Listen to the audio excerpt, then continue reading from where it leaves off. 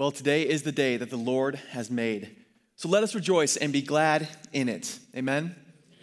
Amen. Amen to that. Hey, good morning to you. Hey, my name is Ryan. I'm the lead pastor here at Peace Church. I want to say good morning to you here in the worship center. I also want to say hello to those joining us in our gym, hello to those in our venue, as well as those joining us online. A good, happy morning to everyone.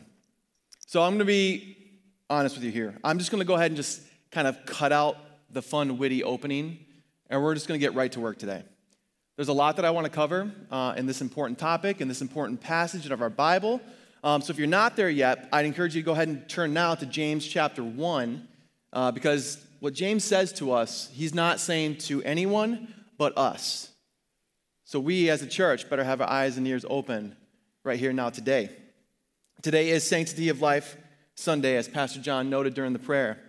It's a day that we stop and we celebrate God's great gift of life as we reflect on the decision of Roe versus Wade in 1973, which legalized abortion in this country, resulting in the 60 million abortions that have since followed. Today, I want to speak to the church.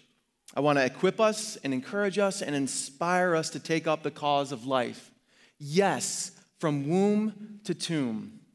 But today is Sanctity of Life Sunday, so I am going to zero in on the cause of the unborn. Because if we're going to stand up for the unborn, if we are going to raise our voice, as Pastor John called us to, then let it be from a pure religion. A religion that reflects the heart of God, which is to be a father to the fatherless. And this is our sermon series right now, Pure Religion. It's a call for us to walk with integrity in our faith according to Scripture.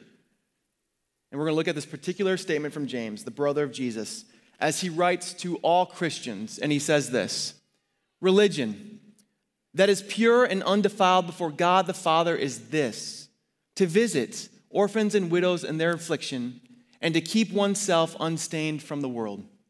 That's verse 26, or verse 27. Last week we looked at verse 26. Today, we're just going to look at the first part of this verse. We're going to look at the last part of this verse next week, but today we're just going to zero in on this part. Religion that is pure and undefiled before God the Father is this, to visit the orphans and the widows in their affliction. This is the heart of God, and this is the word of the Lord. So let's pray, and we'll get to work. Let's pray. Father God, we do thank you that we get to call you Father, that you revealed yourself to us as our Father, that you have the heart of a father. So help us, O Lord, to have your heart as we look at our orphaned and broken world.